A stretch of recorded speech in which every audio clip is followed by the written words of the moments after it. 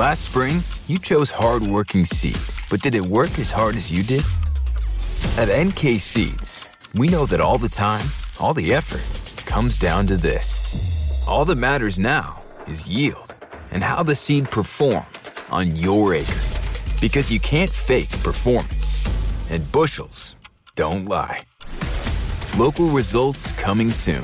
Visit nkseeds.com/harvest.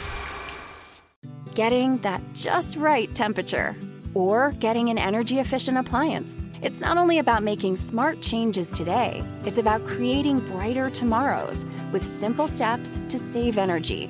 Plus, you'll help protect the environment for years to come. A better world for you, your family, and your community.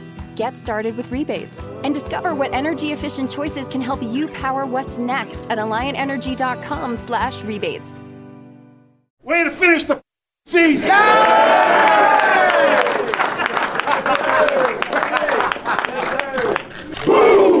Okay, and that's the #1 red zone defense in the NFL. Good job, defense. Enjoy this victory. Hell of a finish, 4-1. Not easy to do. Ground through, 1, 2, 3. You are listening to the Huddle Up Podcast with Mile High Huddle's Chad Jensen and Zach Kelberman. Freeman is back there, blocked by Leary. Caught for the touchdown! A 2-yard laser! Fumagalli from the University of Wisconsin. 3rd and goal at the 1. Lindsey is in. Janovich, the fullback. Janovich hit. Nice big hit there by Kendrick. He continues to dig. He's not. They call a touchdown. They call a touchdown on a 1-yard jump inside. Trying to set up the screen to his tight end, Noah Fant. He's got some room to run. He cuts it back at the 10. Fant takes it in. Touchdown, Denver. The first NFL touchdown for the rookie tight end out of Iowa. End zone caught. Touchdown, Courtland Sutton. His 5th career touchdown, but his first here in Denver. And now, here are Broncos country's football priests to help you exorcise the demons of another doomed season. I have exorcised the demons. This house is clear. Okay, and we are live. Welcome in, everybody, to a live episode of the Huddle Up Podcast, coming to you, simulcasting to you on YouTube and Facebook. I'm your host, Chad Jensen. With me, as always, my partner in crime. You know him, you love him. He is Zach Kelberman. Zach, Drew Lock is now 4-1 as a starter. He tied John Elway for the most wins for a Broncos rookie quarterback in team history. And the one thing I really liked about this particular game, Zach, I want to get your thoughts on it. Drew Lock proved that he can win ugly. Yep. Drew Lock is the truth, Chad, and I think he's proved beyond a shadow of a doubt now that he deserves to be the Broncos starting quarterback, the understood quarterback for all of 2020. No competition, no storylines, no narratives. This is Drew Lock's team. We had to sweat that one out in typical Broncos fashion at the end, but with Drew Lock taking off with his legs, making plays in a crowded, muddled pocket, he is growing up in front of our very eyes every single week, Chad. And I think it wasn't his most impressive performance by the stat line, but overall, like you said, winning in adversity, that's what you look for in a franchise quarterback. It was just a wacky game, the way everything unfolded. And, it was, to be honest with you, I didn't love Rich Scangarello today. I've been kind of mediocre on Skank since. And in fact, I've defended Scangarello on Twitter, on social media since Drew Lock took over because, and there was a good graphic on it today during the broadcast, because the offense has produced better. They've done better with Lock at the helm. Today, though, it felt like, to me, the Denver Broncos won this game. Drew Lock got that win in spite of Rich Scangarello, just some really bizarre play calling, some situational calls that, to me, just left a lot lacking, especially on third downs, just not as efficient as you'd like to see. For every week we've praised Scangarello lately, he went right back to his old self today, Chad. He was not following his gut. He was not adjusting to the other team's defense and scheme. He was coaching very conservatively and playing not to lose, or coaching not to lose.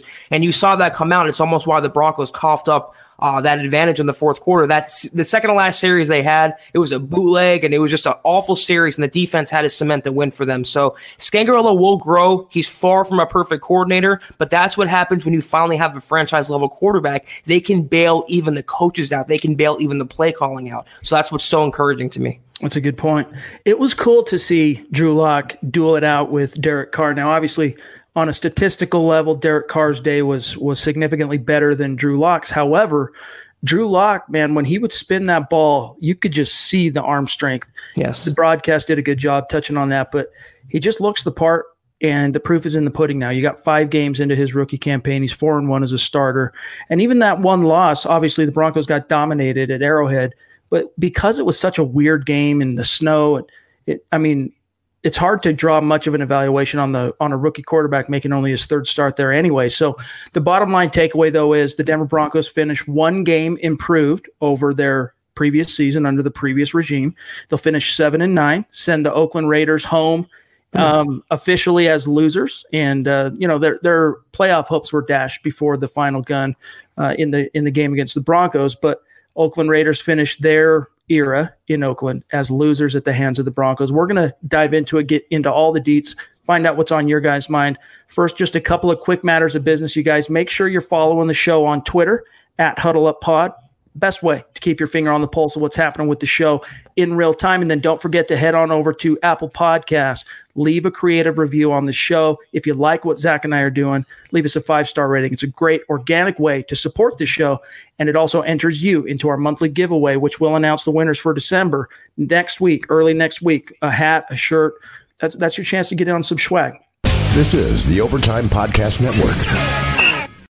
Getting that just right temperature, or getting an energy-efficient appliance. It's not only about making smart changes today, it's about creating brighter tomorrows with simple steps to save energy. Plus, you'll help protect the environment for years to come. A better world for you, your family, and your community. Get started with rebates and discover what energy-efficient choices can help you power what's next at AlliantEnergy.com/rebates. Not long ago, everyone knew that you're either born a boy or a girl. Not anymore. The Biden administration is pushing radical gender experiments on children, changing their names, clothes, identities, and bodies. Joe Biden and his left-wing allies pushed boys to take estrogen to appear more feminine. They pushed girls to take testosterone so they grow facial hair. Biden and progressive leaders promote puberty blockers to keep kids from developing to normal men and women. These drugs can leave you sterile, infertile, impotent. Joe Biden and the new left even promotes surgery on teens and young adults, removing breasts and genitals. They want boys in our daughters' bathrooms and sports teams. And now, the Biden administration is planning to issue new rules that would force doctors to prescribe dangerous drugs and worse. Tell Joe Biden and left-wing leaders across America, hands off our kids. Paid for by America First Legal. Zach, let's first off, TG, appreciate you, brother. Jumping in with the $5 donation on Super Chat. He says, Drew Lock all the way. Zach, now again, not a, I don't know if I would call it a complete performance from Drew Lock because he didn't get a ton of help from his supporting cast. The Broncos defense, even though they held in the red zone until the very end, bend don't break, they were giving up yards at will, it felt like, especially in that first half to the Raiders. But Drew Lock found a way. He got it done.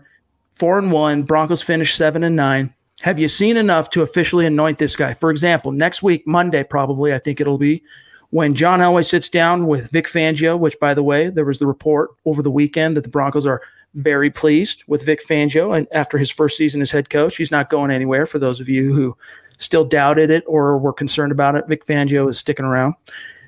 Will John Elway, will Vic Fangio, in that press conference, when asked about it, will they anoint him in terms of making him, getting out in front of it, the anointed, to use Flacco's verbiage against him, the understood quarterback in 2020? I don't know how you can't at this point, Chad. What more does he have to do? Went on a 4-1 record. They ended the season on a winning record, on a winning streak. I mean, he showed that he can be a franchise level quarterback. He doesn't have all the pieces around him yet, but they have a whole offseason. They have $80 million in cap space, 12 draft picks now, 15th overall draft pick they're locked into. They can build this team around Drew Lock and be back in the playoffs as soon as 2020. With Fangio at the controls and that defense still playing at a pretty high level, he is the understood quarterback. He is the franchise quarterback. The Broncos have been desperate for this. They've been praying for this guy to come around. And now that he did, they cannot shun him away. They cannot ruin his confidence off the field. Go all in on Drew Lock, and you will benefit from that. Lock finished 17 of 28 for 177 yards, the 1 touchdown, and a quarterback rating of 90.9. And if I'm not mistaken, that's his second highest rating of the season, the first being, of course, the Texans game. But that's a completion percentage of, let me do the math real quick, 60%. So he was solid today, and I thought Cortland Sutton played his you-know-what off today in the cold. And other than that, Deshaun Hamilton once again led the Broncos in receiving with 65 yards on 5 catches, 6 targets. We'll get more into the supporting cast real quick. I want to say thank you to Stuart McPeak, who continues to support the show and arguably our biggest super star on Super Chat. So appreciate you, Stu. You are the man. Let me see what else I got here. The comments are coming in hot and heavy. Broncos country is feeling it tonight. Jason jumping in. He says, Lock is the future. It is the beginning of an era. I agree. It's the Drew Lock era, and the next step for the Denver Broncos is to not only get out in front of it. I think there's a lot of power, Zach, in getting out in front of it and anointing him the guy going into 2020. It gives him a lift. It gives him confidence. It gives him that feeling that he's got the full faith and support of the organization. It would also mark, Zach, the first time really since 2015 when the Broncos went into an offseason with an understood quarterback, with no questions as to who was going to be the guy. You can rewind it each year. First, you had Team Paxton, Team Trevor, a couple years in a row. Then you had at the end of the 2017 season, you didn't know who the quarterback was going to be in 2018. They signed Case Keenum. The same can be said after last season. Was it going to be Keenum? They end up trading for Joe Flacco, and then they draft Drew Lock. There's power in having clarity at the position. If Von Miller is out there every time he speaks publicly saying Drew Lock is the future, Drew Lock is our guy, it represents the view of the locker room, I think, pretty accurately. So if I'm John Elway and I'm Vic Fangio, I am not wasting any time. It's going to be the last time we're going to hear from either of those guys publicly until probably the combine in February. So get out in front of it, Zach, and anoint the kid. Give him some props. Give him his credit. You know what? You might be showing your hand with what you're going to end up doing with Joe Flacco, but what do you have to lose in that sense? You kind of took the words from my mouth, because not only would it build Lock's confidence by anointing him the starter, it would send a positive, clear-cut message to the locker room, and that locker room was full of veterans like Von Miller who are so sick of the constant quarterback questions. They are so sick of the constant quarterback carousel every single season. You send that message, it shows unity, it shows cohesion, it shows the Broncos have a plan, and that's what something like Von Miller wants to see. A guy who's been in Denver through the highs and the lows. The entire locker room, the veterans, they are willing to put their bodies on the line. They're willing to, blood, sweat, and tears, but for a good cause. You finally have that good cause now. And for John Elway, he's been getting ripped to pieces through the media, every single year, and rightfully so. But now he finally seems to hit on a quarterback who is transforming this Broncos culture, transforming the Broncos organization. He cannot shy away from that. So for his ego alone, for his draft record, he has to go all in on Drew Lock. And it's also about his legacy at this point. He brought a world championship to Denver as a front office czar. And even if after 2021, when his current contract expires, John Elway says, you know what, I'm going to go enjoy all my many millions of dollars and, wish Broncos country the best. He will have set the Denver Broncos up for future success by getting Drew Lock into the building. And by the way, Big Daddy Kane jumps in with a $10 donation on Super Chat. He says, just got off work, just in time to make the podcast. Appreciate you, Big Daddy Kane. You are the man. That means a ton. AJ says, is Gary Kubiak an NFL head coach candidate if healthy? Also with the $2 donation. That's a quick aside off topic, but I don't think he's a head coach candidate unless he wants to be a head coach candidate. I don't buy to be honest with you, Zach. I know he had that scare during the 2016 season. If you guys can remember, I think it was week it's somewhere between week 4 and 6 where he had those weird stroke symptoms again. And you had to have, what was the special teams coordinator? DeCamillis? I can't remember how you pronounce it. Joe DeCamillis, yeah. Joe DeCamillis to be the interim guy for a game. But the reason Gary Kubiak stepped down, even though the Broncos billed it and sold it as health, honestly, it was more about just him and John Elway no longer seeing eye to eye on assistants, and Elway trying to strong arm him on Paxton Lynch and him liking Simeon, and just the whole ball of wax. I don't think it was health to begin with. And so I think if Gary Kubiak, bottom line being, Zach, if he wants to be a head coach again, he's going to find plenty of jobs out there and teams willing to pay him. Yeah, I agree with you. And I did actually see a recent report, I believe it was by NFL Network or one of the reporters, that listed Kubiak among the potential candidates in this coaching cycle. He has done a really good job with that Minnesota offense, Chad, and Kirk Cousins. He's helped them become a playoff team. So you're right. If he wants to coach, he would have the offers. But when you're a coordinator, when you're an assistant, you don't have the day-to-day responsibilities, the day-to-day stressors that you would as a head coach. So that's where I'm leaning with Kubiak. One of our Super Chat superstars, Chris Hernandez, jumps in with a $21 donation. It means a lot, Chris. Thank you, buddy. Yes, sir. Says, why does it feel like every week the refs are calling a lopsided game against Denver? No calls for holds on Vaughn, for example. Look, Chris, I don't mean to be, contrary, but I honestly thought this was one of those games where the Broncos got away with a lot more than their opponent did. If you look at the total yardage, it's not even close. It kind of ended up evening out probably toward the end of the game with a couple of those calls on Yadam and Bowles. But honestly, in this particular case, I mean, you could probably say that 5 times a game that the teams get away with holding Von Miller. But in a general sense, that's true. But in the specific, this game, I didn't really get that feeling, Zach, that the refs were in the tank, for the Broncos, or for the Raiders, I should say. Yeah, I'm not. First of all, I'm not one to blame the refs. I mean, you shouldn't need the advantage of the referee to win a football game. But I thought they played it pretty fair. The referees in the beginning, the Raiders got away with a couple holding penalties, but on occasions they swallowed their whistles with the Broncos as well. And down the stretch in crucial moments, except for maybe the Garrett Bowles penalty, which is ticky tack, they got some fortuitous breaks. So I wouldn't blame the refs in this game of all games. Good to see you, Ryan. Appreciate you joining us, brother. Out of Greeley. Represent. Yeah, I mean, that's the thing is my instant reaction when the flag fell on Bowles was, come on, dude. You have a great performance, a great body of work in a game, and you have the one facepalm moment where you negate almost the entire, you take 2 steps forward and 1.5 steps back, however you want to look at it. But it was a ticky-tack call. Like that was, I think, again, and maybe this does speak a little bit to what Chris was saying in an inverted way. I think maybe the refs were trying to make up for a couple of the non-calls that the Raiders didn't get earlier on in the game, perhaps, or at least on a subconscious level. They're human beings after all. They're not robots out there adjudicating the game. Well, here's the thing about Bowles. His reputation does precede him as well, Chad. He is known around the NFL to referees and to his fellow players as a guy who commits penalties, as a guy who doesn't have the best mental discipline. So any infraction, even minor, that he's going to show, he's going to get called on. He might not believe it, Bowles, that he has that reputation, but he certainly does around the NFL. And if he even goes anywhere near a player that he shouldn't go near illegally, he's going to get flagged. Brian jumping in with a $10 donation on Super Chat. Thank you, bro. He says, I do not want to have to watch Scangarello as our coordinator for the next season. He is so bad.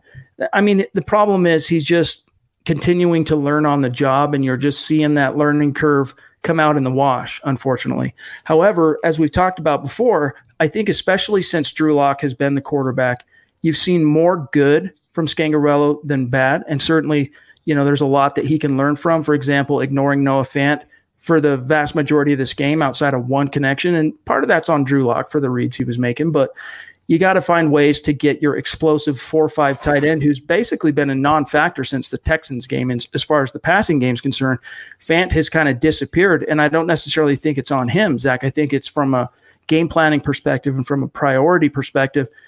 Scangarello, and it trickles down to Lock, they're not feeding in the ball. They're making a point to get Sutton all the targets in the world, but they're not getting after Fant. And that's just leaving possibility for points and big plays and yards. I mean, look what the Raiders were able to accomplish with Darren Waller today. When you have a dynamic tight end, you are cutting off your own nose to spite your face if you ignore him in the passing game. Yeah, the thing with Scangarello is you have to separate him as a play caller and as an instructor, as a teacher. And I think with Locke, you've seen monumental progress from the preseason. His footwork, his technique, his pocket presence, the way he commands a huddle, those were all foreign to him in the preseason, Chad. Those are all red flags. And Scangarello had that reputation of being a quarterback whisperer, at least he was in San Francisco. So I think he's done a really good job there. Also with Brandon Allen. As a play caller, he still leaves a lot to be desired, but that will come with experience. Going into next year with a stable offensive line, hopefully with a better supporting cast around Drew Lock, Scangarello will have more confidence in himself and his team. I think you'll see that come out in the process. I do too. I really do. At this stage, I think you've kind of got to roll the dice and let Scangarello and Locke grow together. Yes. Edward jumps in with a $2 donation on Super Chat. Appreciate you. He says 4-1 for Locke. What do you guys think? I mean, again, Drew Lock is exactly what this team has needed. It's been far from perfect for Lock, but he's a rookie quarterback, and he finishes this season touchdown interception ratio 7-3, and he's 4-1. It's all good stuff. It's all good things. To me, again, from here on out, it's just a matter of the organization not only moving into the offseason, building the nest around Lock, but making it clear that Lock is the guy, giving him that boost, that shot of confidence, the full faith and support of the organization. Zach, it can go a long way. And let me say, I mean, we've touched on a lot of Lock points, but one more I want to make clear. This should be the last time Drew Lock is forced to play behind that replacement level offensive line. With 3 starters down, you have Jake Rogers starting at tackle and Schlotman. He needs to have a revamped line in certain spots next year. It needs to be the number one point of emphasis in the offseason, is doing everything they can to build up Drew Lock on the field and off the field. So hopefully he's not running for his life in 2020. They need some line help. But once you get some line, another receiver, another tight end, you're going to have a pretty good offense in 2020. When Locke is given time to throw, he makes stuff happen. Yep. He makes good things. Exactly. He makes good things happen. The other cool thing though about Drew Lock is when the play breaks down, he's just as dangerous. So, but good still point. That doesn't take away from the reality that, he's a quarterback and he's a human being. The more he's pressured, especially on the edges, the harder it's going to be for him to develop and turn the corner the way the Broncos want him to. Hopefully, I mean, if you're looking at 2020, hopefully you have a healthy Juwan James. I'm guessing it's going to be Garrett Bowles at left tackle, but maybe you draft a tackle in the rounds 1 through 3 at some point to develop and have ready to go in case something happens to James or Bowles doesn't take another step forward. You get him a right guard. Ronald Leary, sorry, man, you've missed at least 4 games in each of your 3 seasons as a Bronco. Hit the bricks. And Connor McGovern, it'll be interesting to see. But you guys, as far as free agency, we have all the time in the world from now until March to talk about that. So let's keep our focus for now on this game and the implications therein. Joseph jumps in with a $10 donation on Super Chat. Thanks, Joe. He says, still amazed that we have the number 1 red zone defense, yet we give up so many big plays. Chris Harris has to accept $12 million a year or let him walk. Pay my dude Shelby and maybe look into signing the security guard. That was kind of cool. You know what? I was kind of on the fence about this final quarter of the season, but I'm convinced now you got to pay Shelby Harris. Like if it comes down to it and you can budget enough money between Harris and Wolf, even though I think there's room for both, I think you got to prioritize the money towards Shelby Harris. Even though Wolf had a great season before he got hurt, it's the age, it's the injury factor. And the bottom line with Shelby Harris is he's just simply a guy that finds a way to make game-impacting plays, whether it's in the first quarter, the second quarter, third quarter, fourth quarter. And today, of course, it came with the chips down on that 2-point conversion attempt by the Raiders to win the game. And by the way, I tip my cap to Gruden for having the cashews to just go for broke there. And but Harris, I agree with Joseph here. You got to pay Shelby Harris. I mean, I've been banging this drum for months and months now. He's my second biggest priority, Chad, behind Justin Simmons. I would not pay, maybe it's just me, I would not pay Chris Harris Jr. $12 billion a year. I mean, he's worth about what he's making now. $12 a year is way too much money. I put that money towards Simmons. I put that money towards Shelby Harris. If he wants to come back on a reduced deal, let's say, or a hometown discount, fine. If they have money left over for Derek Wolfe, fine. But Justin Simmons is 1A and Shelby Harris is 1B. Those are young, core pieces of that defense that make that defense go under Vic Fangio. Both had breakout years under Vic. Both need to stick around in Denver. This is the Overtime Podcast Network. Not long ago, everyone knew that you're either born a boy or girl. Not anymore. The Biden administration is pushing radical gender experiments on children, changing their names, clothes, identities, and bodies.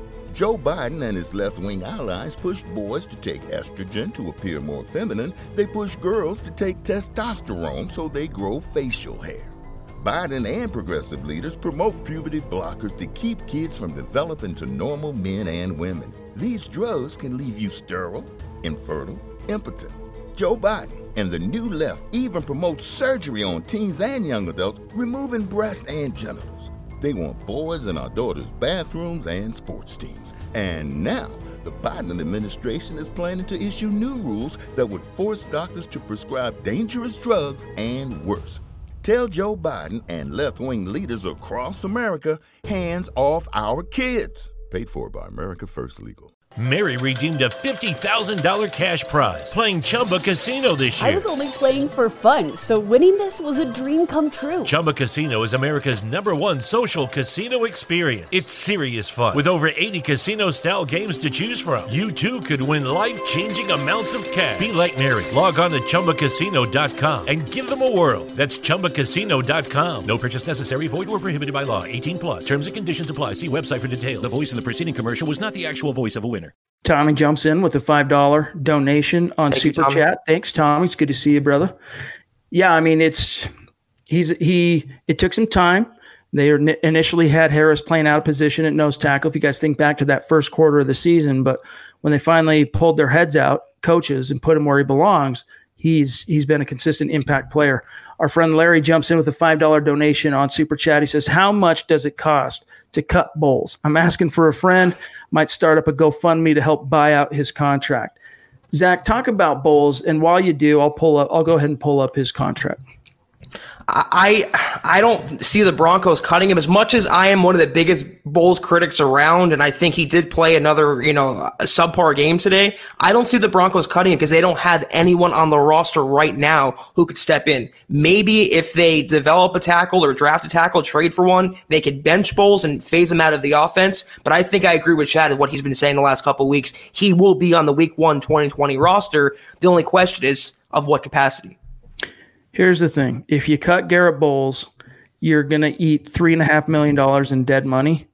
And according to Over the Cap, you're not going to save any cap either. So you might as well hold on to him. The question at this point for me is, will the Broncos exercise that fifth-year option? And, it's easy to think, it's easy for us to say, for example, that it's a no-brainer decision. The Broncos should not exercise that fifth year. But, as a team, he's their first-round pick, and he did show significant signs from a technical perspective of improvement under Mike Munchak. He still has those lack of poise issues and occasionally the lack of discipline where it might be after the whistle or it might just be in his technique. Here and there, he'll get flagged for the penalty, but it's that one each and every game that continues. And this one was a dagger. You can argue that the one today cost the Broncos that 57-yard field goal or whatever it was for McManus, because if he doesn't get that, and again, it was ticky-tack, but nevertheless, if he's playing more poised and he's playing smarter between the ears, that ends up being 15 yards closer, and McManus probably hits that field goal. So I see both sides of the argument. At the end of the day, though, left tackles don't grow on trees. I think Bowles sticks around, and for sure he sticks around in 2020. The question is, will they pick up his fifth-year option? Zach, I honestly think they're going to do it. That's just a bold prediction sitting here on December 29th, 2019. I think the Broncos are going to pick up that fifth-year option, and just because it's hard to come across viable left tackle options, and I think they're going to look in the draft for some depth. Yeah, I think the only way they don't pick up that option is if they trade for or sign a tackle in free agency before they have to pick up that option. But if they wait until the draft, that would say to me they're going to look for depth, look for a guy to build around and go into 2020 with Bowles as the tackle. I will say this, it's a little tempting. What you're not saving on the cap, you're saving in team morale, Chad. You're saving in penalty yards on the field. You're saving in potential points that you're taking off the board because Bowles committed a penalty. So it's tempting from that vantage point, but from a personnel standpoint, they don't have anyone right now that can replace him, and until that changes, he's on the roster. TG jumps back in with a $10 donation on Super Chat. Appreciate you, bro. He says, I know a lot of people like Fangio, but he needs to go and get a young, creative, offensive-minded coach. He's not going anywhere. The question at this point, TG, I don't know if you missed the report that came out over the weekend. I believe it was James Palmer of NFL Network said that the Broncos brass are very pleased with Vic Fangio's first year, and he's not going anywhere. He survives 7-9. It's a full game improvement over last year's finish, and he did so with 3 different quarterbacks, and he did so with 5 of those games being started by a rookie and another 3 of those games being started by a quarterback who had never started a game in the NFL. You got to remember that going into that Week 9 matchup with the Cleveland Browns, the Denver Broncos had the least experienced quarterback room in NFL history that deep into the season, being at Week 9. So in this case, Zach, I disagree with our friend TG that Fangio deserves to be fired. I think Fangio did way more good, especially with the tools that were available to him this year, than bad. There were some bumps along the way and things that you expect a first-time head coach, even a many-decade veteran coordinator. And Fangio still, when you're the man and you got to handle all the problems of the team and you got to weather the curve of calling plays from the sideline suddenly, and you got to manage every aspect of the game, you expect there to be some facepalm moments of his own, and there were certainly a few this year. But again, to finish 7-9 with 3 different quarterbacks, and especially you got to remember the Broncos started 0-4, and I think it was the final the final 12 games they went 7-5. So it's a lot more good than bad, I think, Zach. I'm going to just assume TG had an erroneous comma there. I think he said needs to go and get a young offensive coordinator, not he needs to go. Vic Fangio needs to be fired. I'm going to assume that. But let me just say it's impressive. 7-9 despite 3 different starting quarterbacks, a first-time head coach, a first-time offensive coordinator, 0 contribution from your right tackle, Juwan James, 0 contribution from Bryce Callahan. You lose Bradley Chubb. You have the second toughest strength of schedule and countless injuries. How could you look at this Broncos team, which is an improvement on Vance Joseph's record in both years, and not come away impressed by Vic Fangio, what he's been dealt, and the chicken salad he's made from the chicken you-know-what in 2019? Edward says, do you think we need to re-sign Shelby Harris? We're both on that train now. Zach's been saying it for basically the whole season. I'm officially on that train now. He's an impact player, and they're not easy to come by. He knows he's now a veteran in Vic Fangio's scheme, and if it comes down to him or Derek Wolfe, I'm going ahead and I'm paying Shelby Harris over the Wolf man. Yep. And the comment stream is coming so fast, I'm having a hard time. Let's see what Stu says. Jumps back in with a $25 donation on Super Chat. Dude, you are the man, dude. He says, what's the plan for having these during the playoffs and the offseason? Thanks for all the great work. Oh, we're not going anywhere, dude. I mean, the biggest thing is going to be scheduling wise, what days, because we've been going with the gut reaction Sundays immediately following a game, unless it's Monday or Thursday, but mostly it's of course Sunday.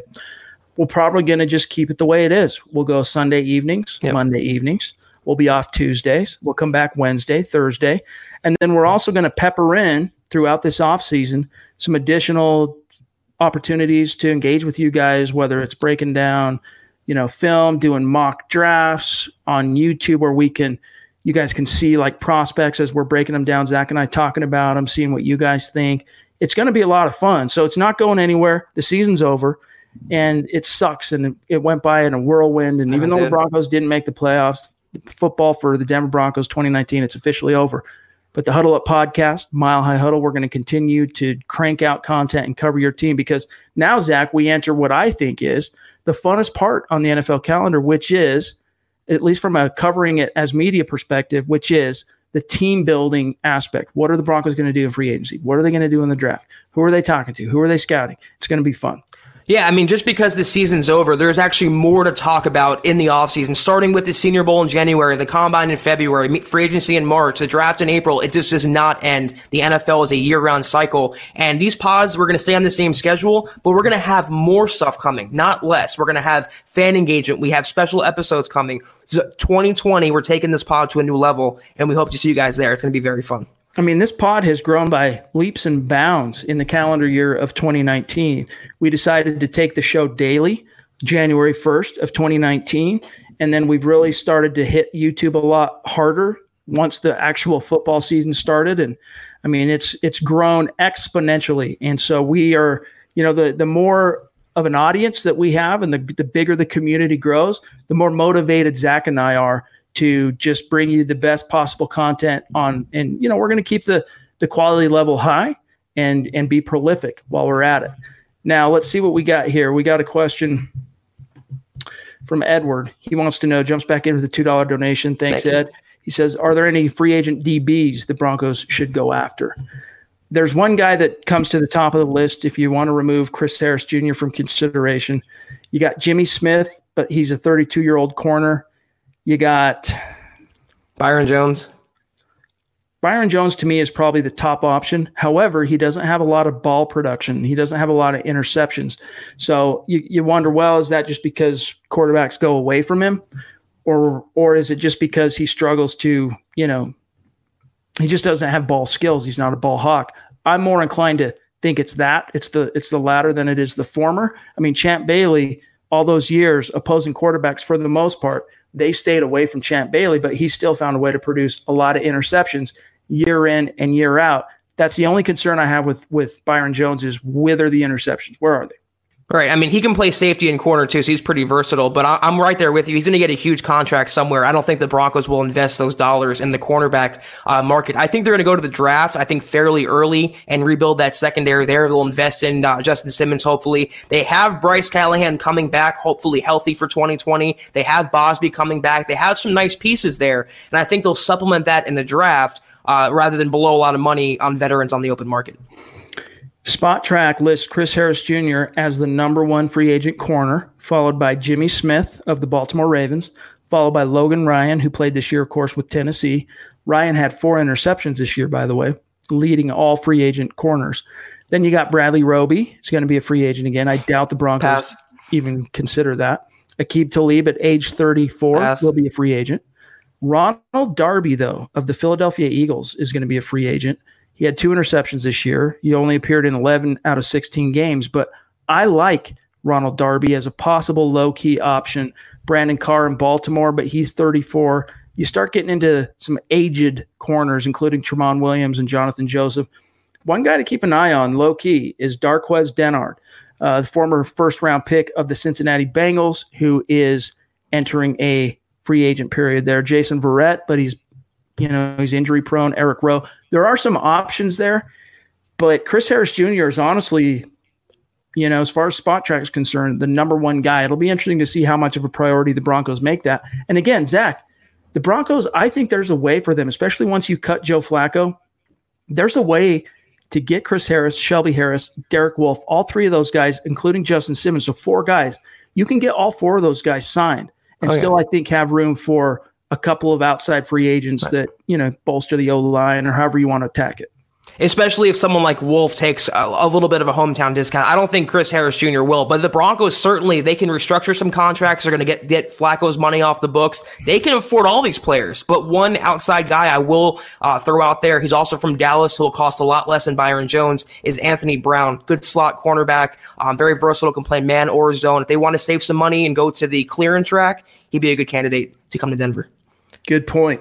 Our friend Ariel jumps in with a $10 donation. Thank you, Ariel. On Super Chat. Thank you.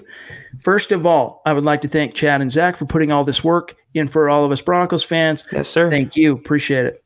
We have our QB1 in lock. Now the question is, have we found a wide receiver 2 in Deshaun Hamilton? And that is actually an interesting question because Hamilton, I think, was one of about half a dozen players that saw significant time today who his performance could influence or affect what the team does with him down the road or what his destiny might be in the very near future with the Denver Broncos. He has come alive in this final quarter of the season, especially these last 2 or 3 games playing with Drew Lock. Again, he led the team 5 receptions on 6 targets, 65 yards. So he led in both receptions and yards today. And he's been making tough catches. I don't know what it is, Zach. He's looked a little bit more explosive these final few games. And so I think the Broncos, to answer the question of Ariel there, I'm not sure that he's cut out to be wide receiver 2, but I think he's definitely your wide receiver 3 going into 2020. I like him more than Tim Patrick. And it's not just because the Broncos invested a draft pick, 4th rounder in Deshaun Hamilton. Yeah, I'm right there with you. I think his upside is that of a really, really good wide receiver 3. I don't see a wide receiver 2 in DaeSean Hamilton, though he has come to life. He has gotten a big shot on the arm with Drew Lock's insertion. So you love to see the chemistry building there. It's tangible. They still need a bona fide top burner to to keep defenses honest, run really fast down the field, and catch those bombs from Lock. They still need a veritable number 2. They don't have him on the roster yet. Could be a Randall Cobb. It could be someone in the draft. I don't think Patrick or Hamilton are those guys, but they're good guys to have as 3, 4 to round out the depth chart. Man, this comment stream is moving so fast. I don't want to miss any of our super chat. Bear with me one sec, guys. This thing is just cruising fast. Well, Richard jumps in. What is that, €1? $2.29 donation. Thank you, Richard. Or 2.29 euros. Thanks, Richard. In Germany, if I'm not mistaken, right, Richard? He says, great last game. Great work, guys. Broncos 2020. Appreciate you, brother.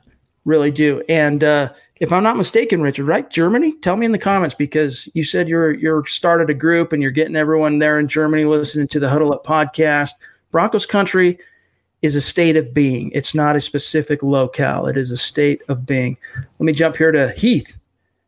Heath Kell jumps in. $5 donation on Super Chat. Thank you, Heath. Awesome thumbnail image, too, for your profile. He says, I think if we would have started Lock a couple of weeks earlier, we would have made the playoffs. It's possible.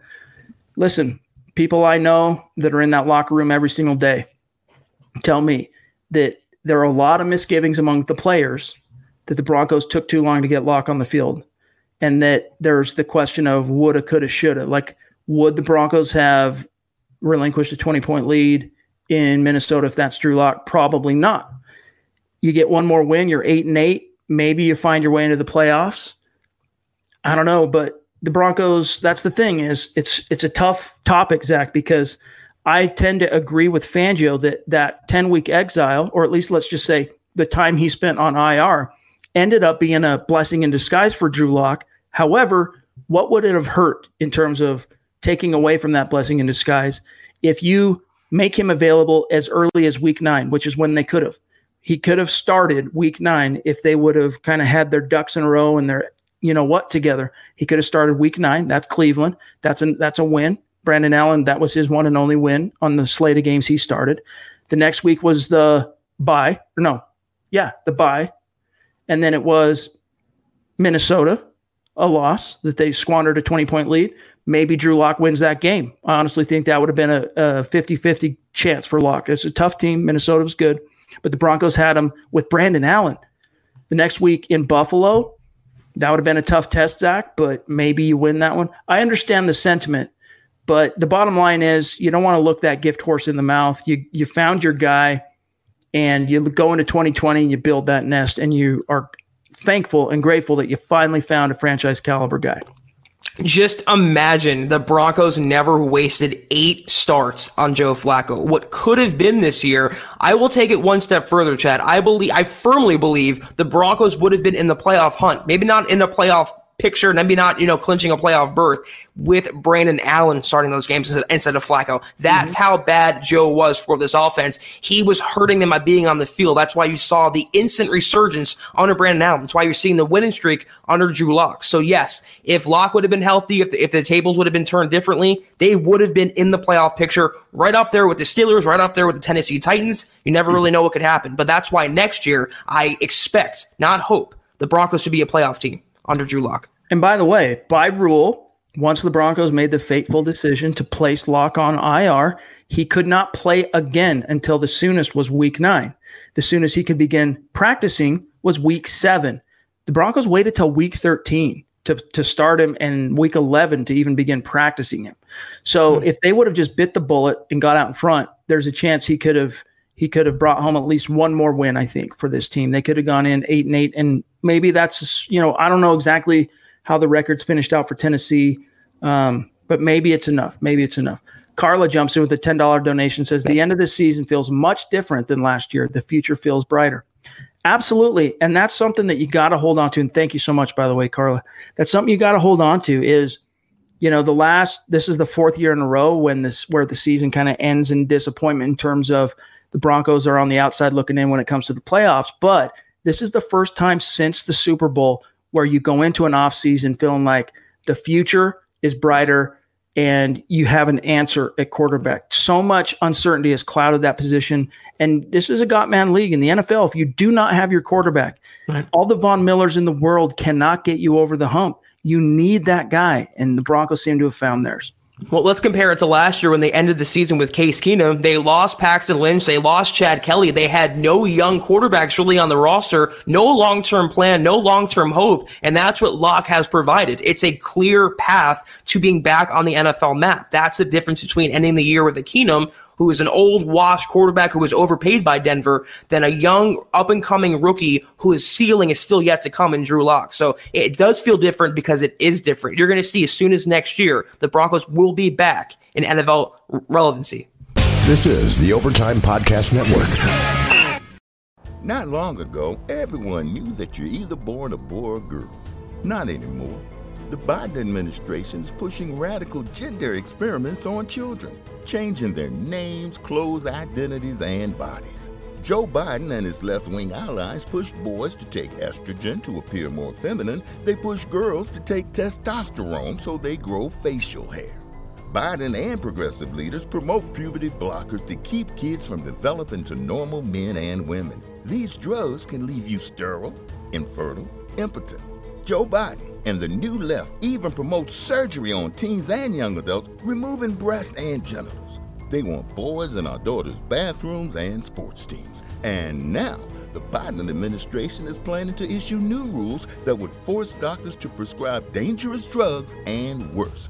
Tell Joe Biden and left-wing leaders across America, hands off our kids. Paid for by America First Legal. Mary redeemed a $50,000 cash prize playing Chumba Casino this year. I was only playing for fun, so winning this was a dream come true. Chumba Casino is America's #1 social casino experience. It's serious fun. With over 80 casino-style games to choose from, you too could win life-changing amounts of cash. Be like Mary. Log on to ChumbaCasino.com and give them a whirl. That's ChumbaCasino.com. No purchase necessary. Void or prohibited by law. 18+. Terms and conditions apply. See website for details. The voice in the preceding commercial was not the actual voice of a winner.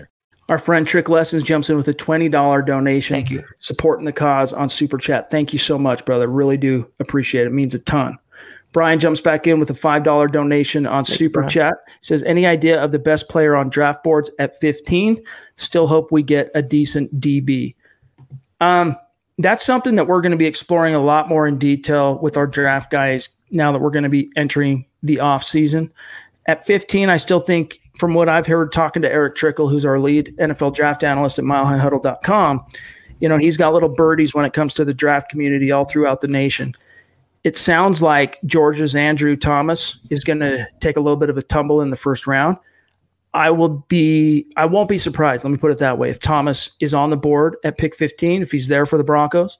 I think it might be out of reach for Okudah in Ohio State, but there are going to be some options there. Corners, tackles, wide receivers. There will be some options there, especially depending on how the board falls early with the quarterback needy teams.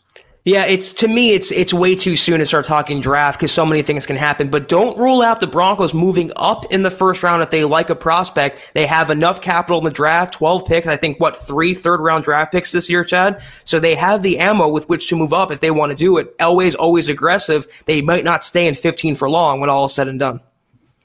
All right, guys, we got time for a few more, and then we got to wish you a good evening.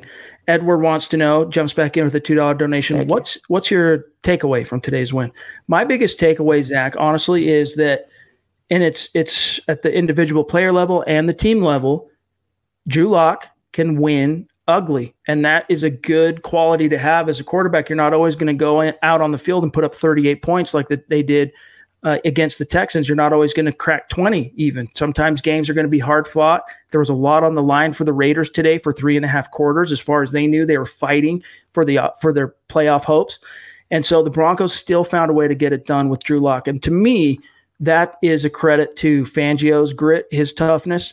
I mean, bend don't break. They gave up a ton of yards. In fact, if you want to know the exact comparison, let me throw this at you real quick. The Raiders had 477 total yards, but they didn't score a touchdown until under the final minute to go. Meanwhile, the Broncos had 238 total yards. The Raiders defense played scrappy, tough-nosed football today, and yet the Broncos still found a way to win. That's a credit to Locke. That's a credit to Fangio. And you even have to tip your cap to Rich Scangarello, although I think he's, of all the factors, the guys who influenced this game, he probably deserves the least amount of credit. The evaluation is all about Drew Lock. He's the most important puzzle piece in Denver's system right now. But he won today. The Broncos won a hard-fought divisional game with the Raiders had everything to play for as well. Let's not discount that either. They had all the motivation in the world. But Lock overcame a very shoddy offensive line. I think it was very shoddy play calling. He lost Courtland Sutton to a head injury, concussion, whatever. He had everything almost go against him, and he made a victory out of it. He pulled it out of his you-know-what, and he did it with progressing as a passer, as a pure leader of the team in the pocket. He made plays with his arm, with his legs. He showed to go through his reads. He's becoming a full all-around quarterback, not just a guy that has a big arm that had a good college career. That's what we're seeing with Locke, and that's why it's so encouraging for next year and beyond. Jason, I'm not sure if you're tongue-in-cheek on this, because all of Skank's plays today, with the exception of, unless you want to call that goal line touchdown, the 1-yard pass to Andrew Beck, which congratulations to Beck for his first career touchdown. Unless you want to consider that a trick play, which it wasn't, it was a read option, play action throw. His tricks didn't work today. So I don't know if you're being tongue in cheek on that, my brother, but I'm not sure Skangs deserves any credit for trick play calling today, Zach. He's got to be sarcastic here because I thought he was very vanilla, Scangarello. In fact, Gruden was opening up the playbook. He's laying it all out there, the full kitchen sink. And I think Scangarello was reading from the few same pages as he usually does. He was very conservative. He wasn't following his instinct. You saw the rookie coordinator come out today. So he needs a lot of work in that department. Be more aggressive. Play to win the game, not to lose. And stop ignoring Noah Fant in your game plan. Yeah. Get into your rookie quarterback's helmet if you have to and say, hey, Drew, we got to start looking at Noah Fant because he is a 4-5 freaking animal with the ball in his hand. I mean, the plays that kid has made, he had a historic rookie campaign for a tight end. Came just short of breaking the franchise record for a rookie tight end in touchdowns. Everything else, though, he owns now. So Skangs, he giveth, he taketh away. It's about what you expect to see from a first-time play caller. I'm interested to see how he can grow, though, with Drew Lock. Another one of our German listeners jumps in. Asthma spray with a €2 donation. Another German Denver fan said, thank you. Appreciate you. Brian jumps in, $10 on Super Chat. He says, I just wonder how good Drew Lock could be with a competent offensive coordinator. Everyone is way more optimistic than I am. I'm concerned, to be honest. I get that. I feel you, Brian. Honestly, I really do. I just think at this stage, for the sake of continuity, the Broncos have had so much upheaval at the coaching level. And one of the crucial aspects for a young quarterback is coaching and system continuity. If you really want to maximize that leap between year one and year two that Locke could take, you need to have continuity. So unless Skangs was straight up like just in dereliction of duty, you want to hold on and keep him around for one more year. You want to see what he can do one more year with Drew Lock, because that continuity, it means a lot, especially for the development of a young quarterback.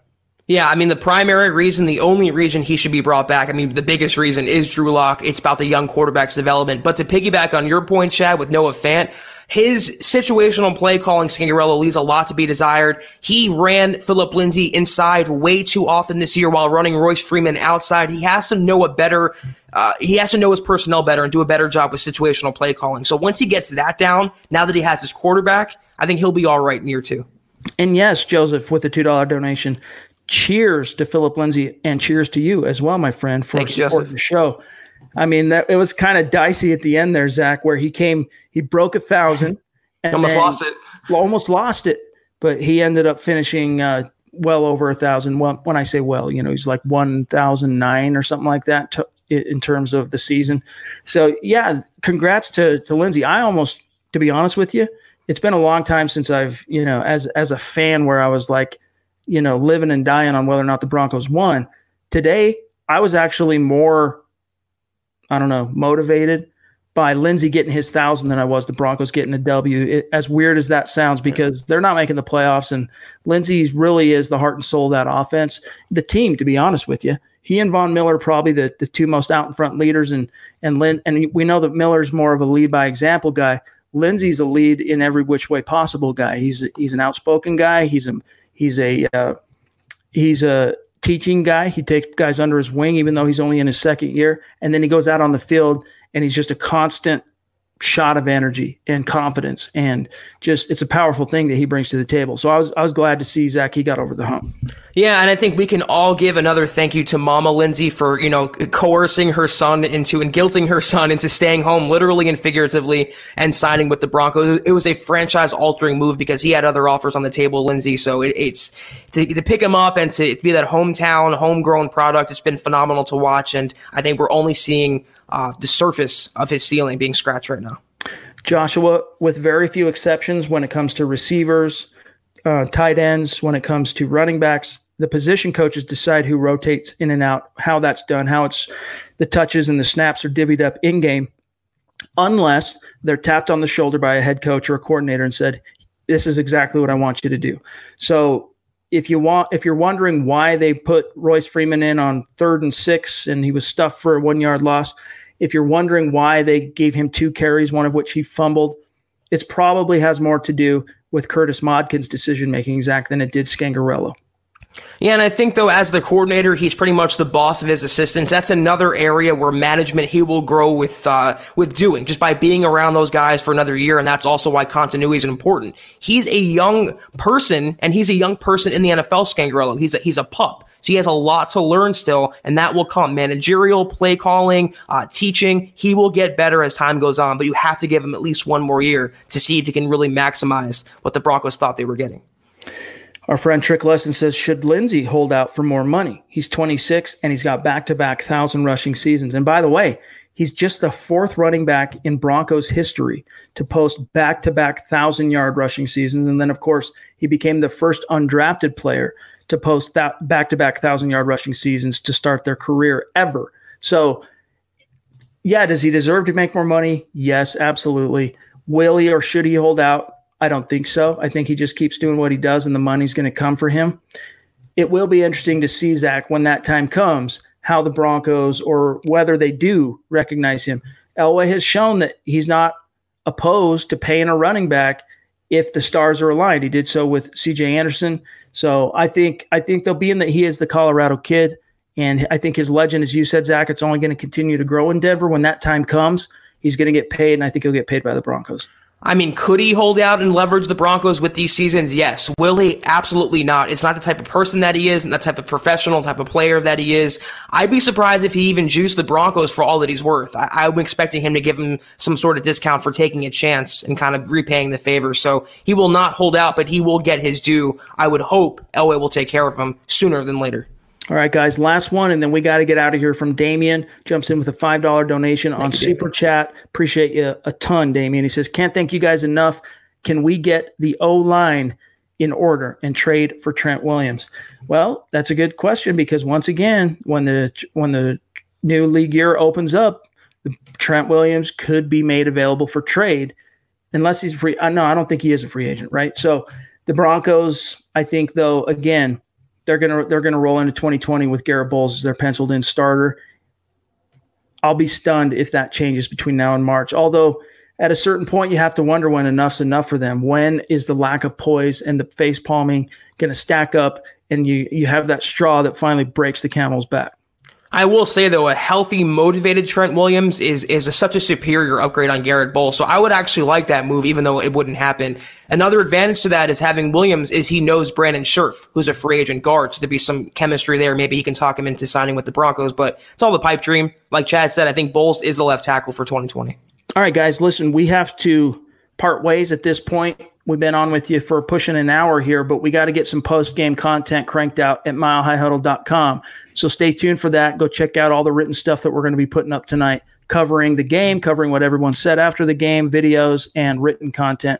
And then we will be back. This is not the last podcast of 2019 for Zach and I. We'll be back again tomorrow night. However, we usually go at 6 p.m. Mountain, 8 p.m. Eastern. We're right close there. Tomorrow we might be a little bit later, because I have a dentist appointment. I got to get a tooth taken care of in it's going to be late afternoon, and you never know how long those things can take. So there is a chance we'll be a little bit later tomorrow, and we'll keep you apprised on Twitter. So make sure you are. Hey, what a organic way to plug it. Make sure you're following the show on Twitter at Huddle Up Pod, but still kind of pencil in the same time as usual. But just keep in mind, there is a chance that we might be slightly delayed, and I might be talking to you looking like I had a stroke or something if half my face is numb. But Zach, dude, a great win for the Denver Broncos. Nothing but positive implications going into 2020. I think fans should be excited. Very much so, and a great season for the Huddle Up Pod, our second year in a row now, Chad. I think we're building something great here, and both of us, I can speak for you, we're so excited to take this product into 2020. And guys, we appreciate every super chat, comment, donation, every pod you've listened to. We appreciate every support along the way. Just wait until next year, but enjoy this victory, and know the Broncos are in different hands now. This is a new culture, and something true is building here. Next year will be special for Denver. Hang in there. And big thanks to our Super Chat superstars today, TG, Chris, Stu, all you guys, Brian.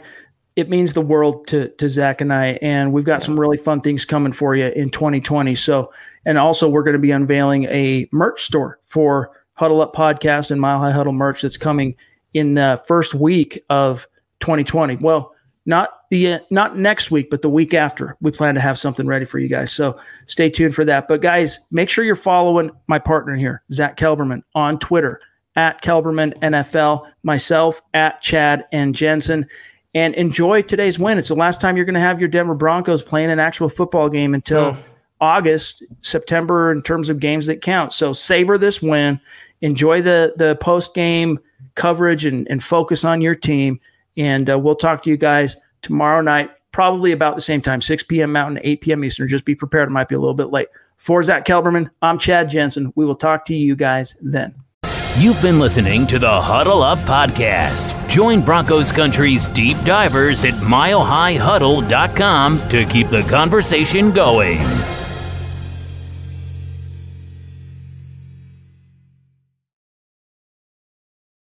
Not long ago, everyone knew that you're either born a boy or a girl. Not anymore. The Biden administration is pushing radical gender experiments on children, changing their names, clothes, identities, and bodies. Joe Biden and his left-wing allies push boys to take estrogen to appear more feminine. They push girls to take testosterone so they grow facial hair. Biden and progressive leaders promote puberty blockers to keep kids from developing to normal men and women. These drugs can leave you sterile, infertile, impotent. Joe Biden and the new left even promote surgery on teens and young adults, removing breast and genitals. They want boys in our daughters' bathrooms and sports teams. And now, the Biden administration is planning to issue new rules that would force doctors to prescribe dangerous drugs and worse. Tell Joe Biden and left-wing leaders across America, hands off our kids. Paid for by America First Legal. Mary redeemed a $50,000 cash prize playing Chumba Casino this year. I was only playing for fun, so winning this was a dream come true. Chumba Casino is America's #1 social casino experience. It's serious fun. With over 80 casino-style games to choose from, you too could win life-changing amounts of cash. Be like Mary. Log on to ChumbaCasino.com and give them a whirl. That's ChumbaCasino.com. No purchase necessary. Void where prohibited by law. 18+. Terms and conditions apply. See website for details. The voice in the preceding commercial was not the actual voice of a winner.